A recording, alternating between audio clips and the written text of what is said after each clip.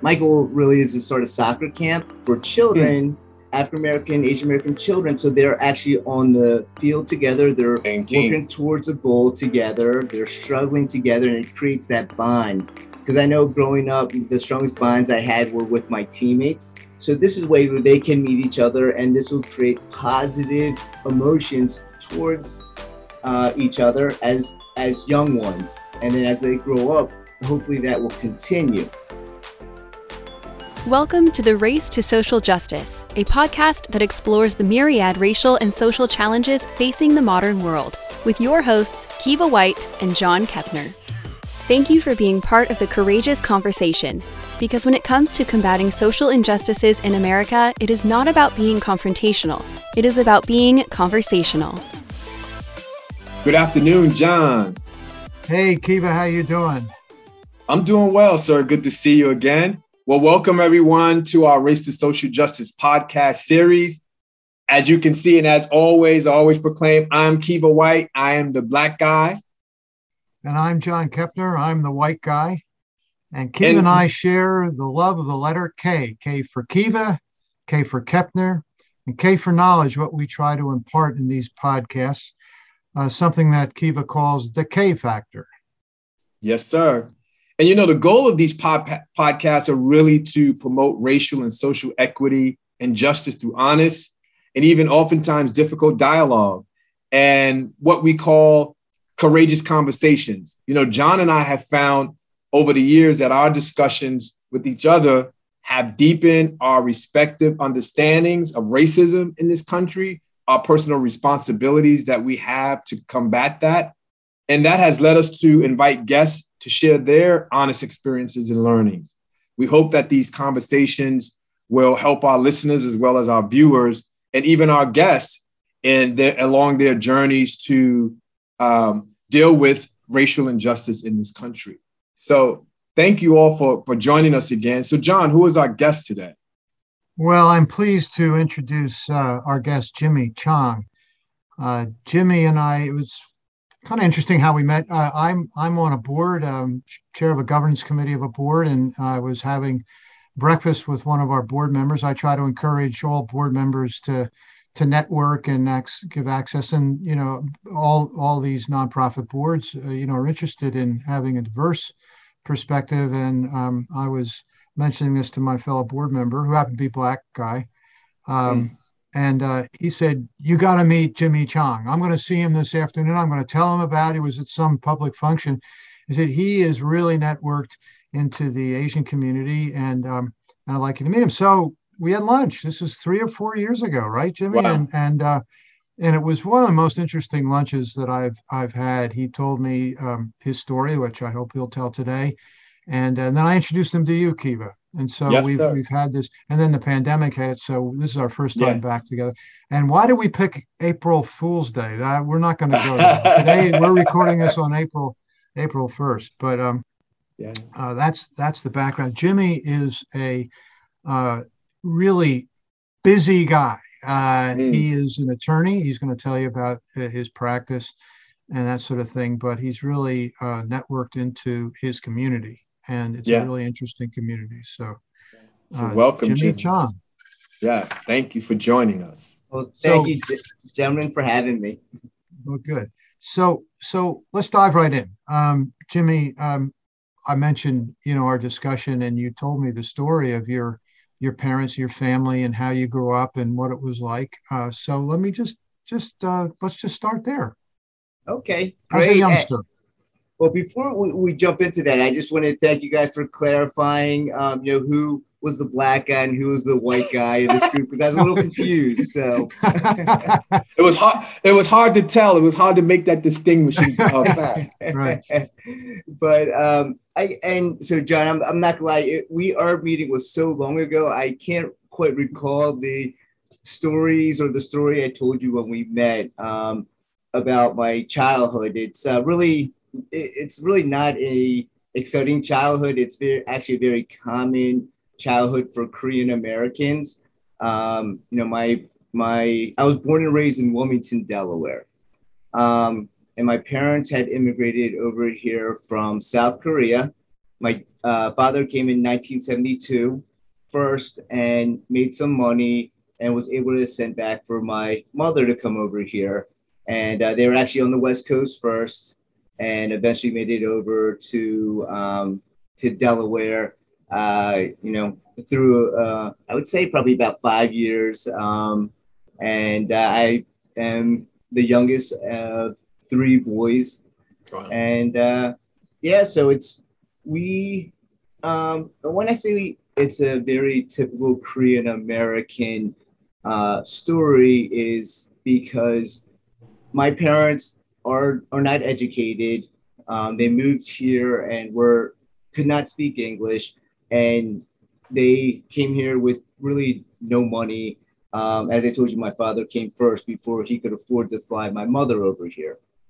So because of the reasons with the language hurdles, with no education, there's really not much work that my parents could find in America. In saying that, though, the opportunities here were far greater than they were for my parents in Korea. But so they eventually opened their own store, and it was a dry cleaners. And, so there's so many Korean American guys out there, girls out there in my generation that know, that's kind of was the Korean niche in America. And, they would work, open 6 days a week, work 7 days a week. We never went on vacation. I literally, growing up, never went on vacation because they owned the store, they operated it. There's, if they weren't there, no one was there. But it was a great childhood. I'm not gonna lie. I was given opportunities that my parents never had. They grew up in a war-torn country, and I grew up in America, which is the greatest country in the world. So I have absolutely no complaints. Wow. So thank you for sharing that. There's a couple of common themes that we've been finding in doing these podcasts. And, we always like to go into the childhood. And one of the things that we're finding is that many of our guests, success in all different arenas, and we're going to talk about your career in a second. But one of the common themes is that they all started from humble beginnings. And so I so appreciate you sharing that, about your upbringing, your parental, your parents' background coming here with those humble beginnings. And here you are, a successful attorney. And so I wanted to ask you a little bit about that. Like, what led you into law? What kind of law do you practice? And just tell us about your journey along that process, because I think, starting from humble beginnings with your parents coming to where you are now, is just, I want to hear more about that. Sure. And it's really, it's all as a result of my parents. I had very little to do with where I am right now. The discipline, the work ethic was all from my parents. The opportunities were created by my parents for me and my brothers. My oldest brother is a chiropractor. My middle brother is a teacher with, like 4 different degrees, 2 masters, 2 bachelors, and actually I think a minor, and they gave us those opportunities. But growing up, my parents faced obviously a lot of challenges. There's basic things like going to the doctor's office, or going to contest a parking ticket, or challenges from my parents because of the language issue and because of their accent. And one story that I really remember very clearly is when I was in high school, my father had called the cable company and disputed the bill for one reason or another. I can't remember exactly why, but I do remember listening to everything my father said, and he said everything correctly, but he had a thick accent. And basically, I could hear the individual on the other end not understanding or not wanting maybe to understand what my father was saying. And as the conversation went on, the other end individual would just start speaking louder and louder to where it seemed like if he thought he would yell, then my father would understand his point of view. And I remember that because I remember everything my father said. And when my father hung up the phone, I called back and purposefully stated everything that my father had stated. But I stated it in perfect English, and not but a couple of minutes, the issue was resolved, and we moved on.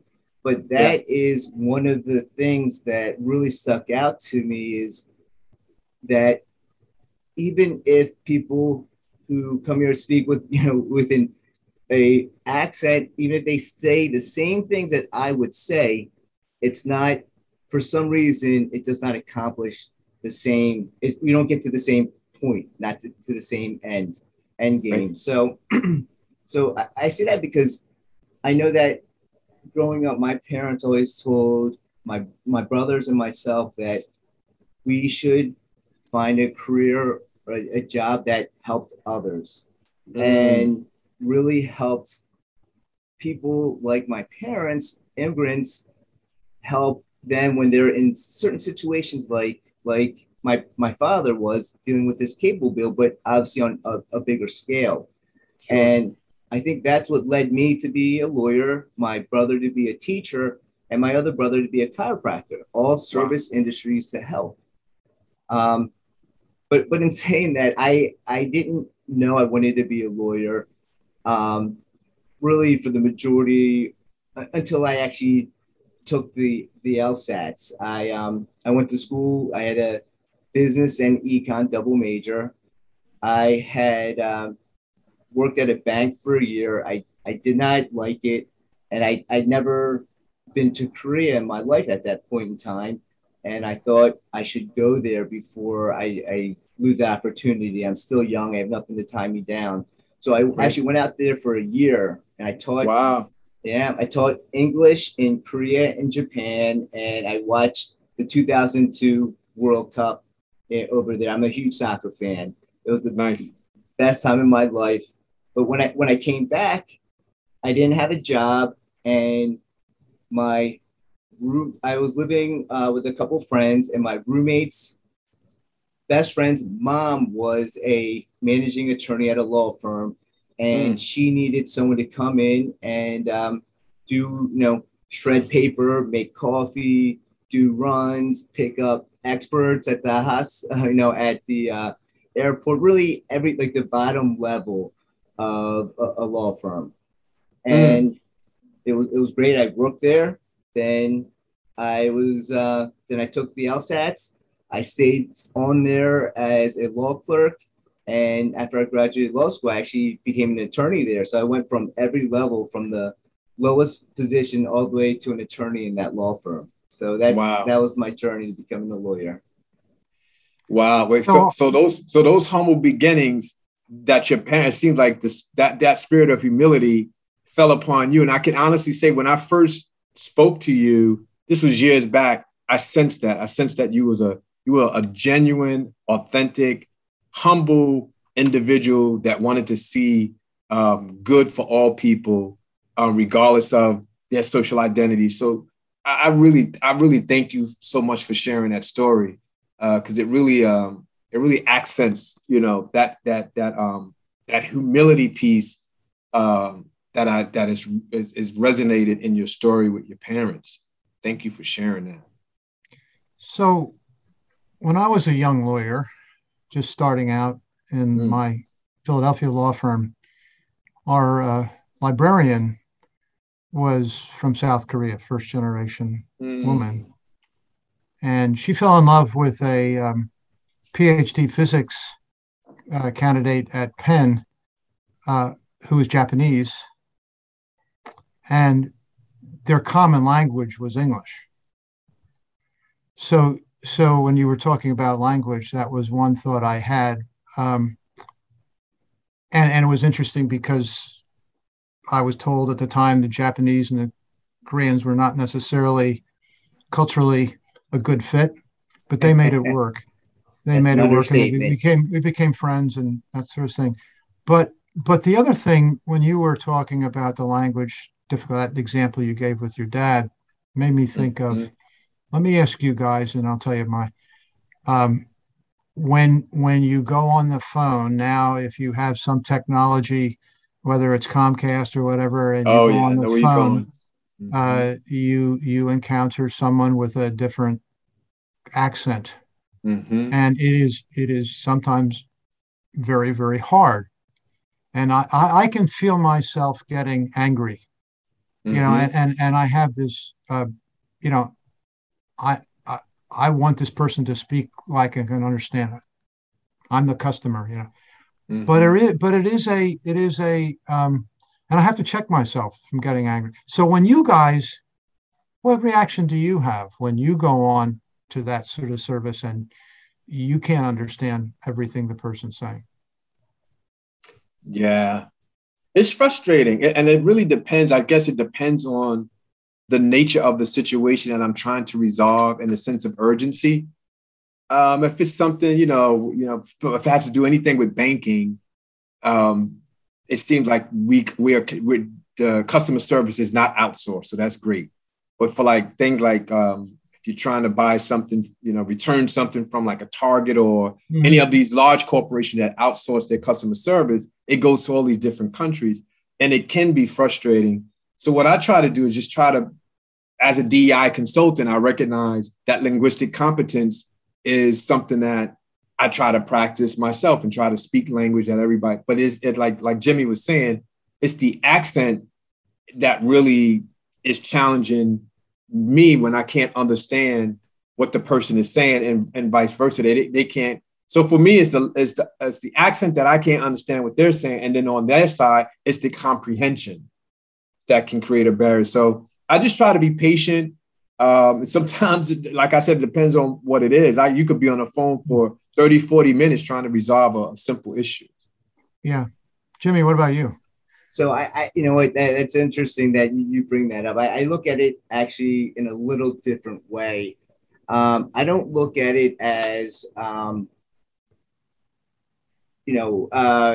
someone speaking English with an accent. I actually look at it as and this may be going in a whole different realm, but why are our companies outsourcing to a different country? And I understand economics and so forth, but we as a country need to start saying, hey, we need to figure out a way how to keep jobs in America, how to, pay Americans, because these large corporations, they're making money off of all of us Americans, and then they're paying pennies on the dollars, outsourcing to a different country.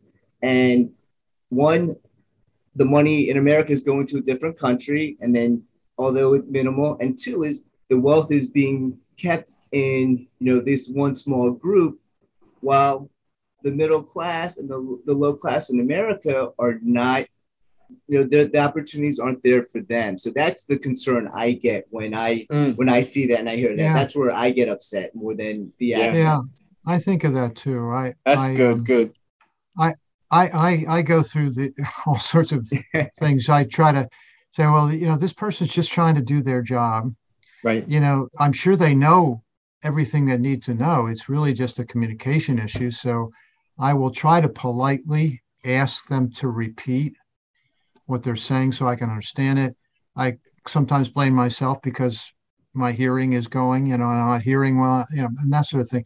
An array of emotions, but But then I think, are you being, a white privileged guy who, is really, not really treating somebody really well, and so I asked it because everybody has this issue. Everybody encounters it, and we all deal with it differently, I guess. But but what you are there is you are a customer to an American company. Yeah, I say that. Yeah. That is outsourcing to not Americans, to non-Americans, and that's a whole different issue. So yeah. I wouldn't feel bad about it if I were you. It's a good point. It's a good point you raised, though, Jimmy. It's a really good point that you raised about the keeping the economic viability of this nation in this nation.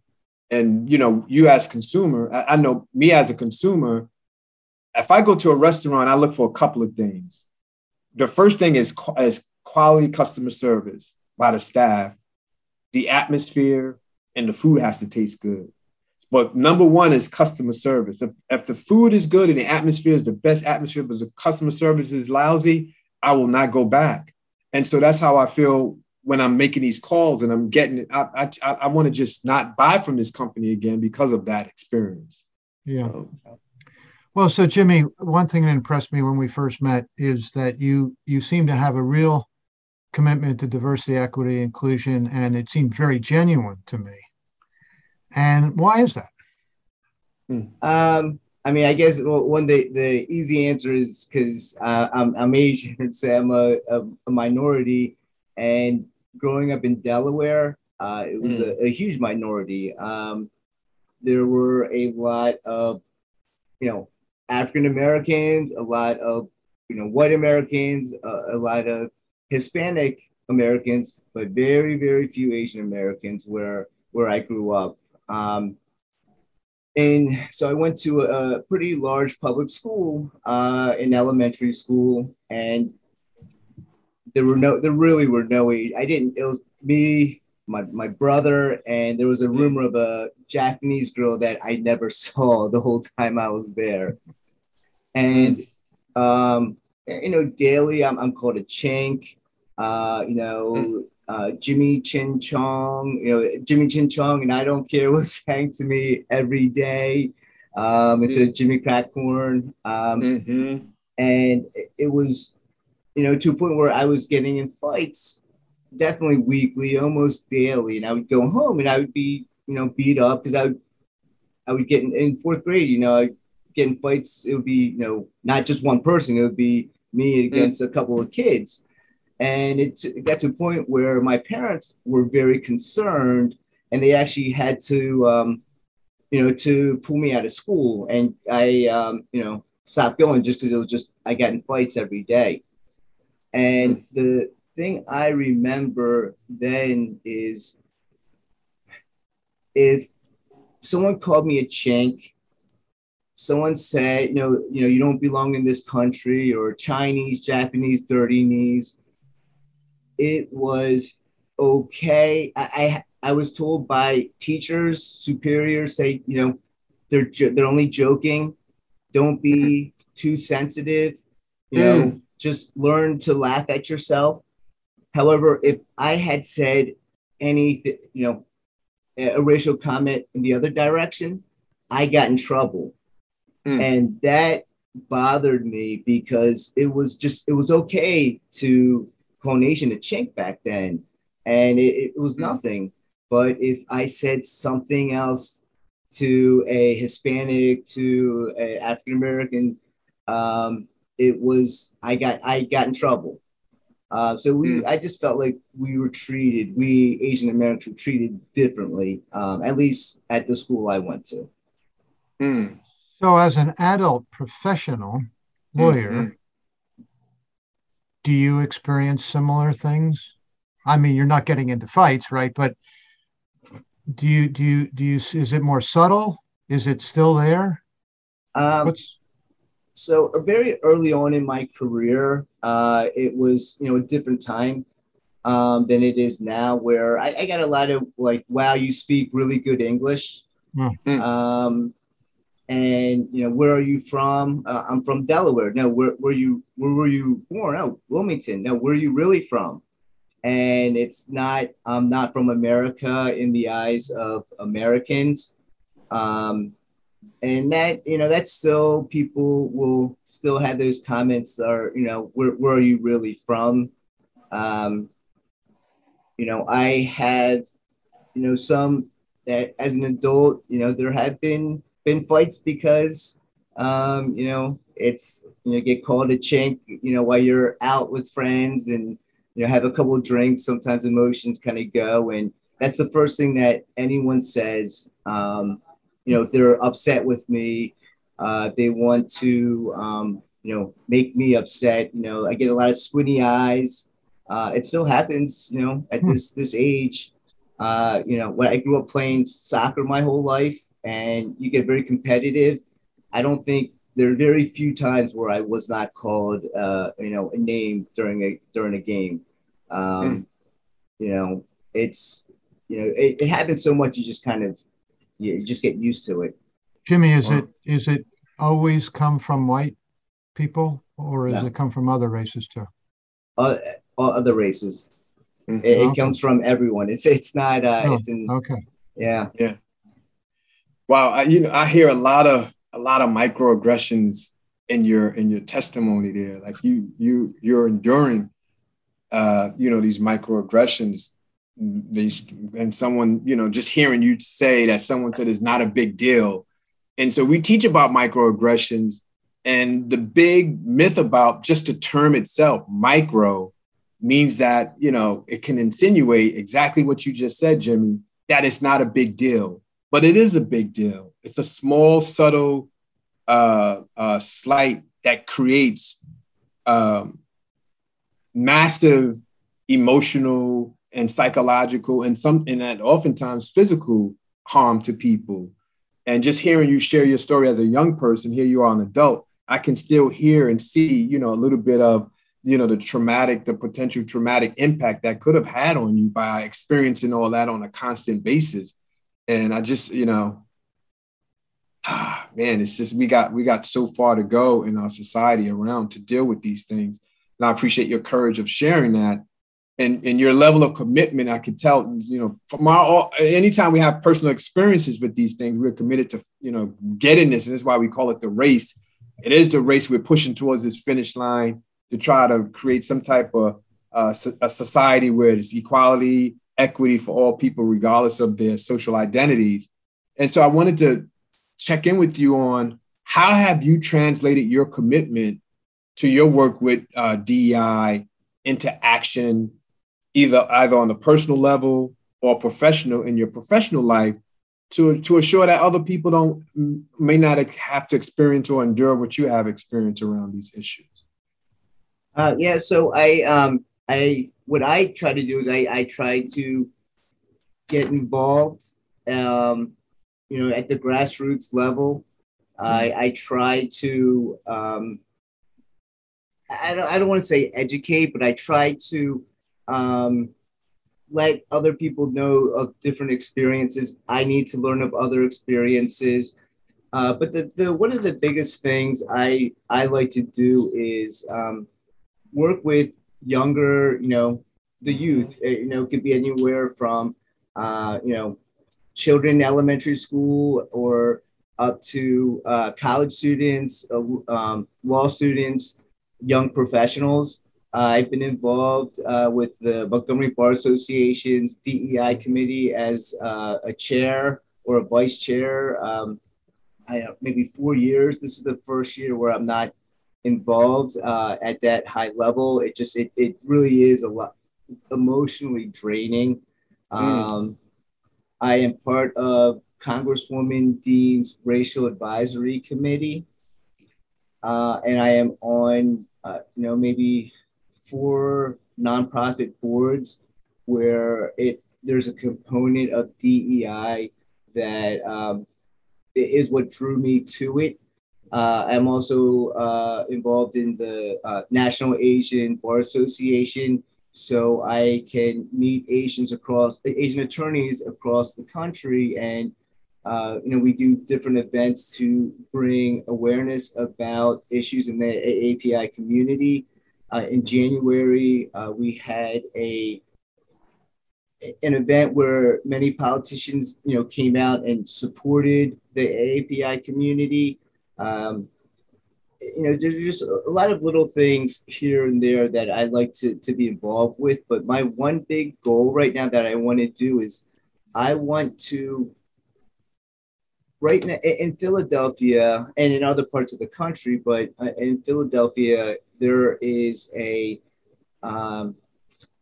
there's some tension between African American community and the Asian American community.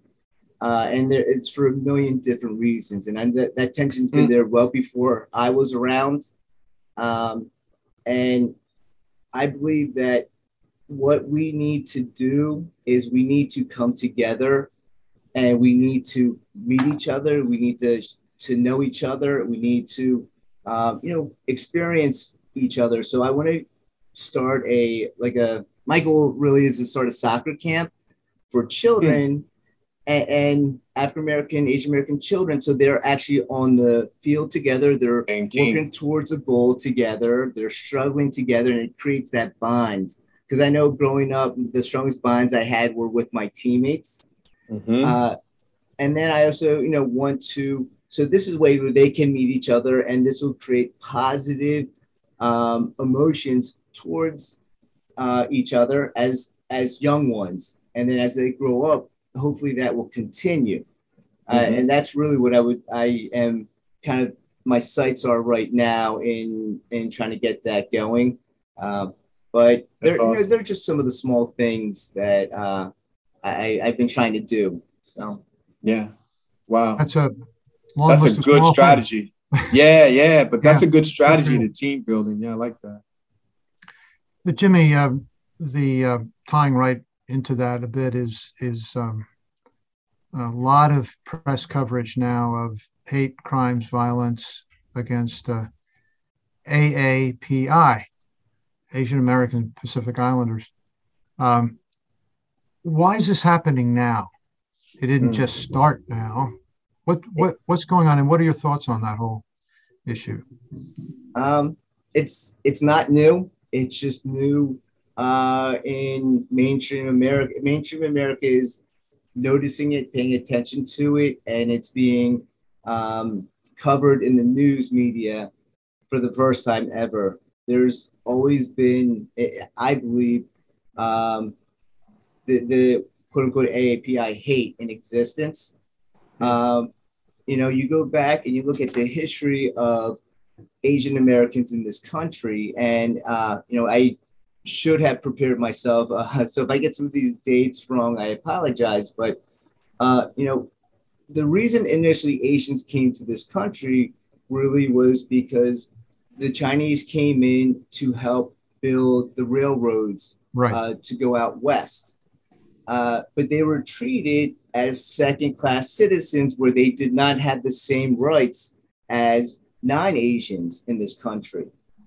And it actually was to a point where there was a law where Asian Americans were not allowed in this country. Now, it was really focused, on Chinese Americans. However, if you're Korean, Japanese, Chinese, everyone thought you were Chinese.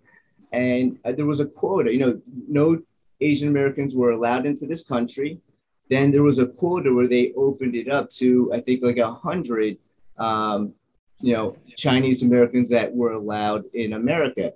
It's the only law that specifically stated a race could not,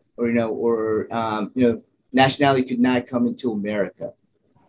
And if you look at, go through the history, then World War, World War II, and the Japanese, internment camps, basically prison, and our own American citizens who had lived here for generations that never were ever lived in Japan were essentially thrown into prison, into jail for being Asian. So that's kind of the attitude that the mainstream Americans have. I still think they continue to have towards Asians. Now, in the 80s, there was, and I really should have done my my homework. There's an individual.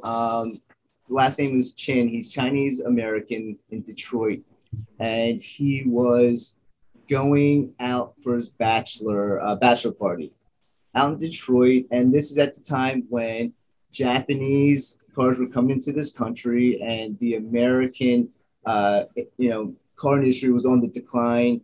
People were losing their jobs. People were being laid off.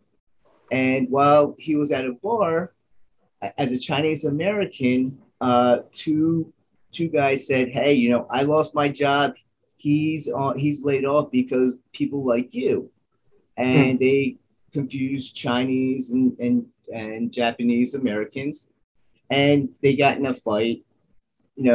It ended, and when the Chinese American guy left the bar, these guys followed him with a bat and beat him to death. And this was on his bachelor party. The two guys who beat him to death got no jail time, only probation. And that was a clear signal to Asian Americans that we were definitely not considered on the same level as other Americans. And this wasn't that long ago. Wow. And if someone had beaten a dog to death, would have gotten more time, a higher punishment than these two guys. Wow. So that is really, I believe, some of the issues or some of the just attitudes towards Asian Americans in this country. I mean, it's not everyone. Don't get me wrong. It's not all the time. And actually, Kiva, I had a discussion with a Jewish American about this last night, where there is, race is such a tough thing, and then any racism, no matter what level, is terrible. But what I stated to my friend, I said, listen, the African American, the African Americans, the history in America is just so much worse than anything that I think that any other race, religion, anything had to have endured. And she said, look, nothing's worse than the other. It's all bad. And I disagreed with her because this is, went from slavery to, to basically, I guess right now to systemic racism. And you're talking just generation after generation after generation after generation. And, I just think it's different in that some of the things I'm saying are to Asian Americans, it's not right, but I really cannot say I have experienced anything to what an African American has experienced in this country. And what, as an African American, what do you feel, or how do you feel when you hear about racism, against Asian Americans or, Hispanic Americans compared to African Americans? What's your thought on that? Yeah, I agree with you. The person that you was talking about, the Jewish American person, that racism is not good for anybody. I just think the history of racism in this country, in America, yes, African Americans have endured more hardship. 400 years of slavery, that's a long time. However, the laws, the immigration laws, the Naturalization Act, citizenship laws that was passed way back in, the 1700s, they were just meant to marginalize all people except anybody that was not of whiter skin. So I think even from back then, the system that was put in place was to marginalize all of us. That was not of the dominant culture at the time, which was that of a white person.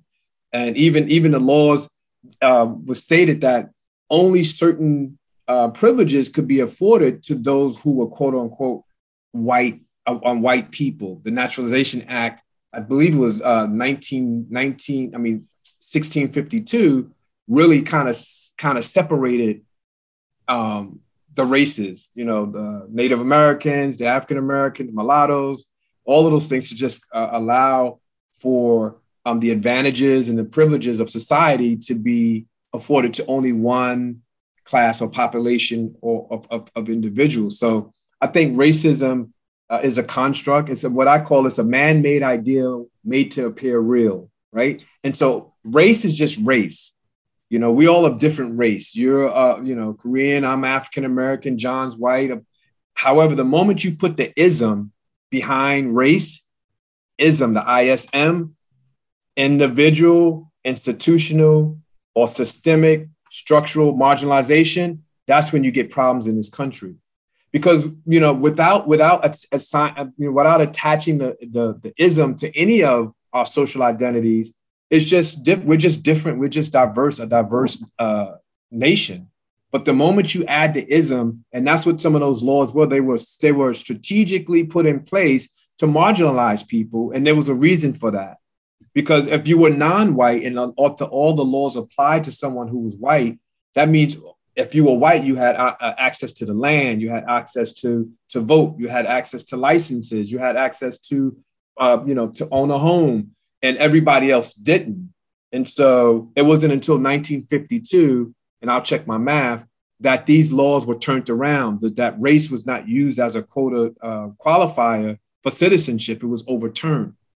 And so think about that. For 162 years, only anybody that was not white, we were not afforded those privileges. So of course you have economic, social status advantages.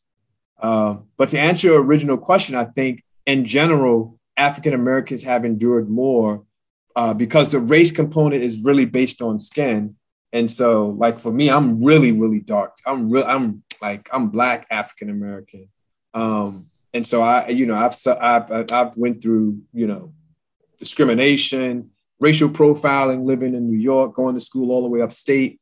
So I just think slavery and that whole institution and how it's been socialized into the fabric of American culture is why, I agree with you that the intensity of racism that the African Americans endured is more. It's a great word, intensity. It's no great descriptor. Yeah. I just think we all experience, you experience it, but it may not be at the level, but I agree. Racism is racism. It doesn't matter which level.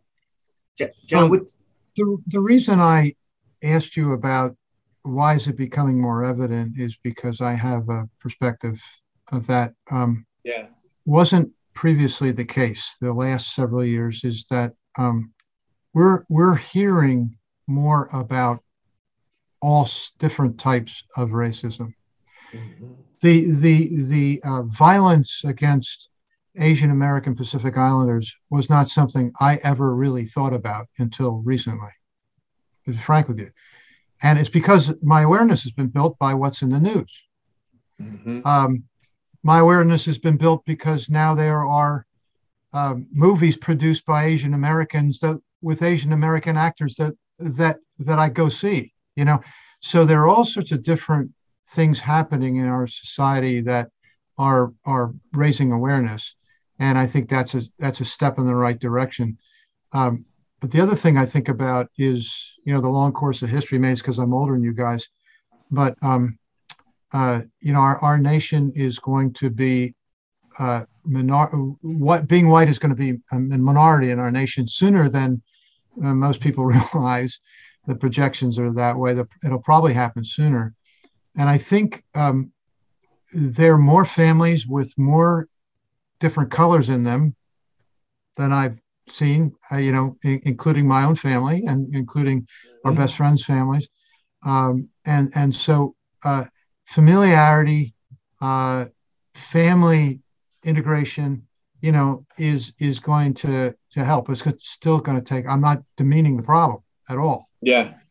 Because this is, not necessarily what I'm saying happening across the entire country, but it gives me some hope, is what I'm saying.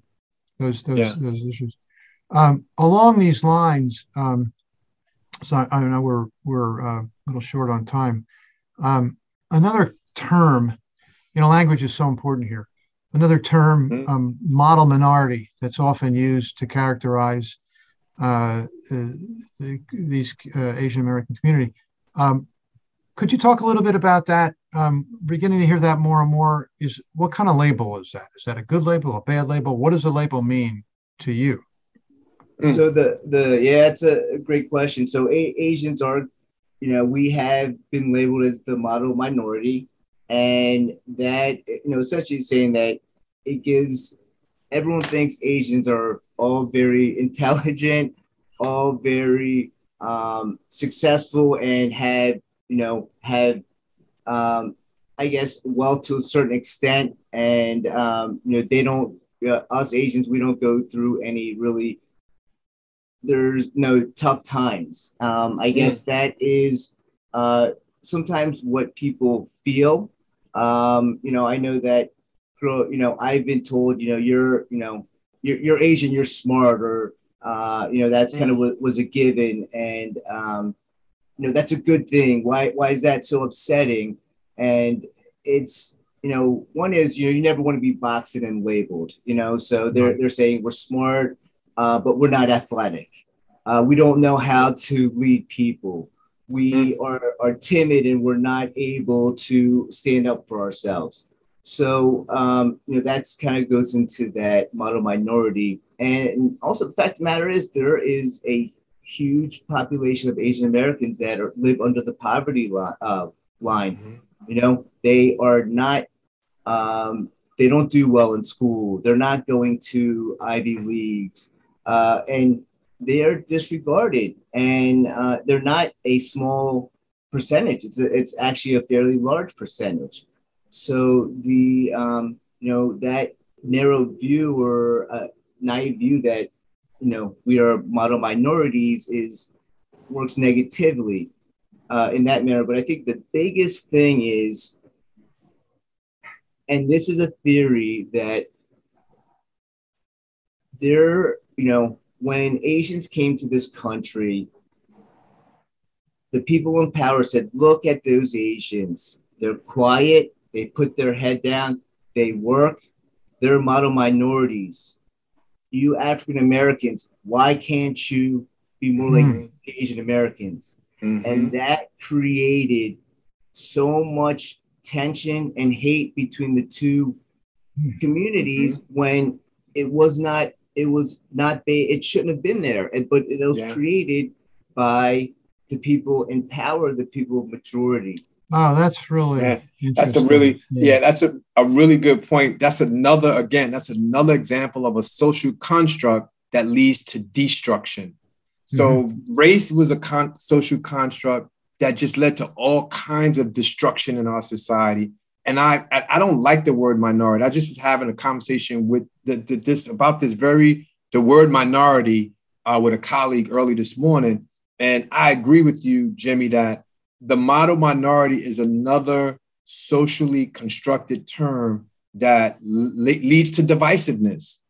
Because if Latinos, African Americans, any minority group that's not a part of the majority is now, there's another layer of marginalization, even in the term minority. And that creates an additional layer of divisiveness. Because now that's what I was thinking when I was growing up and hearing that like the Asians are smart in math and accounting and all these things. And I'm like, wow, I got some competition here. It just created this veil of competition. Yes, exactly. And I just think we have to continue to educate ourselves. We have to continue to expose ourselves to different cultures and be around. So I like your idea about this soccer team and about putting the Asian kids and on the same team with African-American children, because that's going to help them to get to know each other, in the context of their difference, as well as in the context of their similarities, right? But this model minority, this term right here, is another social construct or narrative that I believe is here to create exactly what it's a divisive tool. And I just don't like the word minority anyway, because I'm a major player. I try to tell people I'm a major player in this society. I'm trying to make major moves and major changes.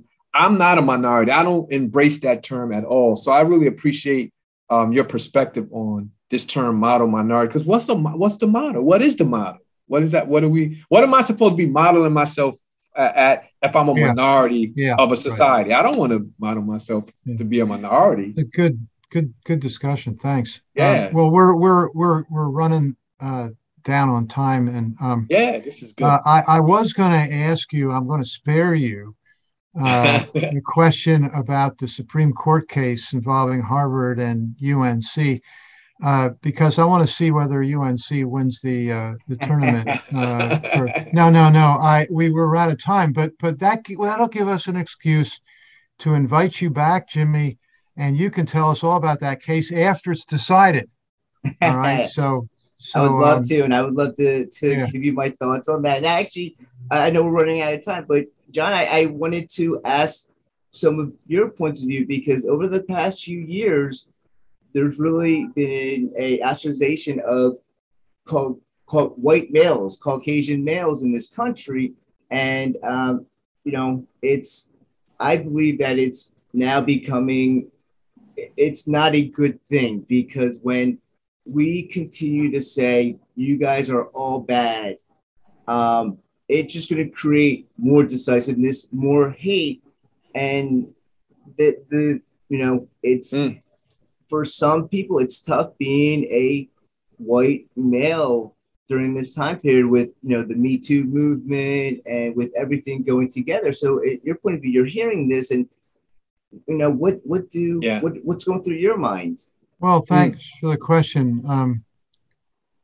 The other day, I'm on 3 governance boards, and the chair of one of the governance boards, and today I brought forward an introductory meeting with a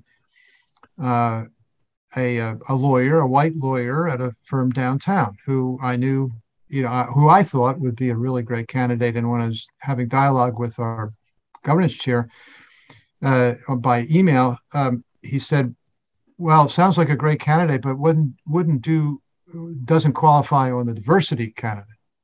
And I responded to him. I said, "We're not at a point. I hope we're not at a point where we're going to disqualify a really great candidate because he happens to be white." Right. So, and I'm seeing this over and over and over again. As someone was talking to me about, also about all of the, in a certain class, we're all just hiring Black women. So I think we're going to come into a balance. I mean, I think, and I think I'm beginning to see dialogue about white people learning to turn over that power control to people that look differently, because they have the talents, the intellect, they have all the things to do to manage things, and may have actually a better perspective because of their life experience. So I see some shifting that way. I mean, maybe I'm pie in the sky, and I'm seeing a lot of older white people, men and women, on boards that are saying, you could say it's an excuse because you want to get off the board, but it's my time is now to let go. Yesterday I was and I'll finish with this. Yesterday I was on the board of on a call with a large philanthropy network sort of annual meeting, and one of the participants in a breakout group, a woman who is basically heads up a major foundation, said, I'm stepping down. And this was the reason she's stepping down. And so I'm seeing some shifting that way. But there are other parts of society where I'm seeing, white men are angry. They're scared.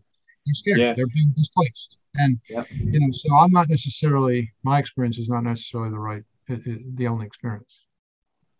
Well, I'm glad you talked about, John, the piece about the effort for organizations to over diversify. And, in my work as a DEI consultant, I always warn people, I say, be very careful with that, because over diversification can lead to acts of discrimination.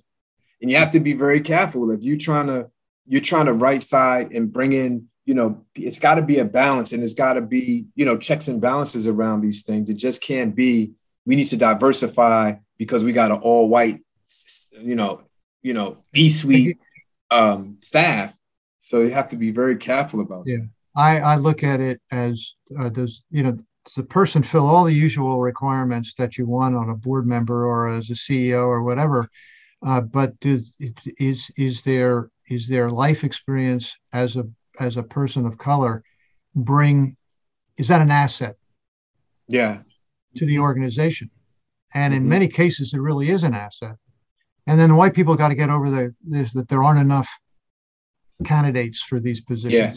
Qualify. Well, not candidates. Totally not candidates. You got to add the word. There's not enough qualified candidates. Right. Well, then that's a bad word. Yeah. Because the implicit in that is, there aren't. The pool isn't of qualified candidates. That's correct. That's racist. Correct. That's a racist. Yeah. Well, Jimmy, thanks so much. This was awesome, guys. And I can't believe how quickly this hour went by. Yes. Yeah. Well, thank you so much, Jimmy, for lending your perspective and your transparency and again, your commitment to make the world a better place. I could hear it. That's why me and John connect, because we may be of different, cultural and racial backgrounds, but we just all share the same compassion around these issues, which led us to do these podcasts. And everyone has just been, I know for me, has really been a blessing for me in my journey towards social justice. So I appreciate you joining us today. And I hope those of you who are listening out here get to see this, because if you could see this guy's smile, that makes you have this great smile. Awesome. Well, thank you, everybody. Thank you all so much. Jimmy, you want to say anything before we close out? I just say thank you. It's been an honor, truly an honor to be on here. And I want to thank you two gentlemen for what you are doing and how you're really furthering the discussion and really moving into a positive direction. So thank you. What you're doing it's great. And I know you guys have been in this space for years and years and years now. And it's really amazing to see what you guys are doing and having this podcast. So thank you. Awesome. Thank you. Right. Okay. Thank you very much. Awesome. So with that, thank you all out there for listening, for all our viewers on our YouTube channel. We really appreciate it. Make sure that you subscribe if you haven't done so already, and join us the next time as we continue this race to social justice, because we're running for the race. And I truly believe that one day we'll get to the finish line. Thank you so much for joining us. The Race to Social Justice podcast is produced, edited, and mixed at The Dream in Austin, Texas. Visit thedreamrecordingstudio.com for more info.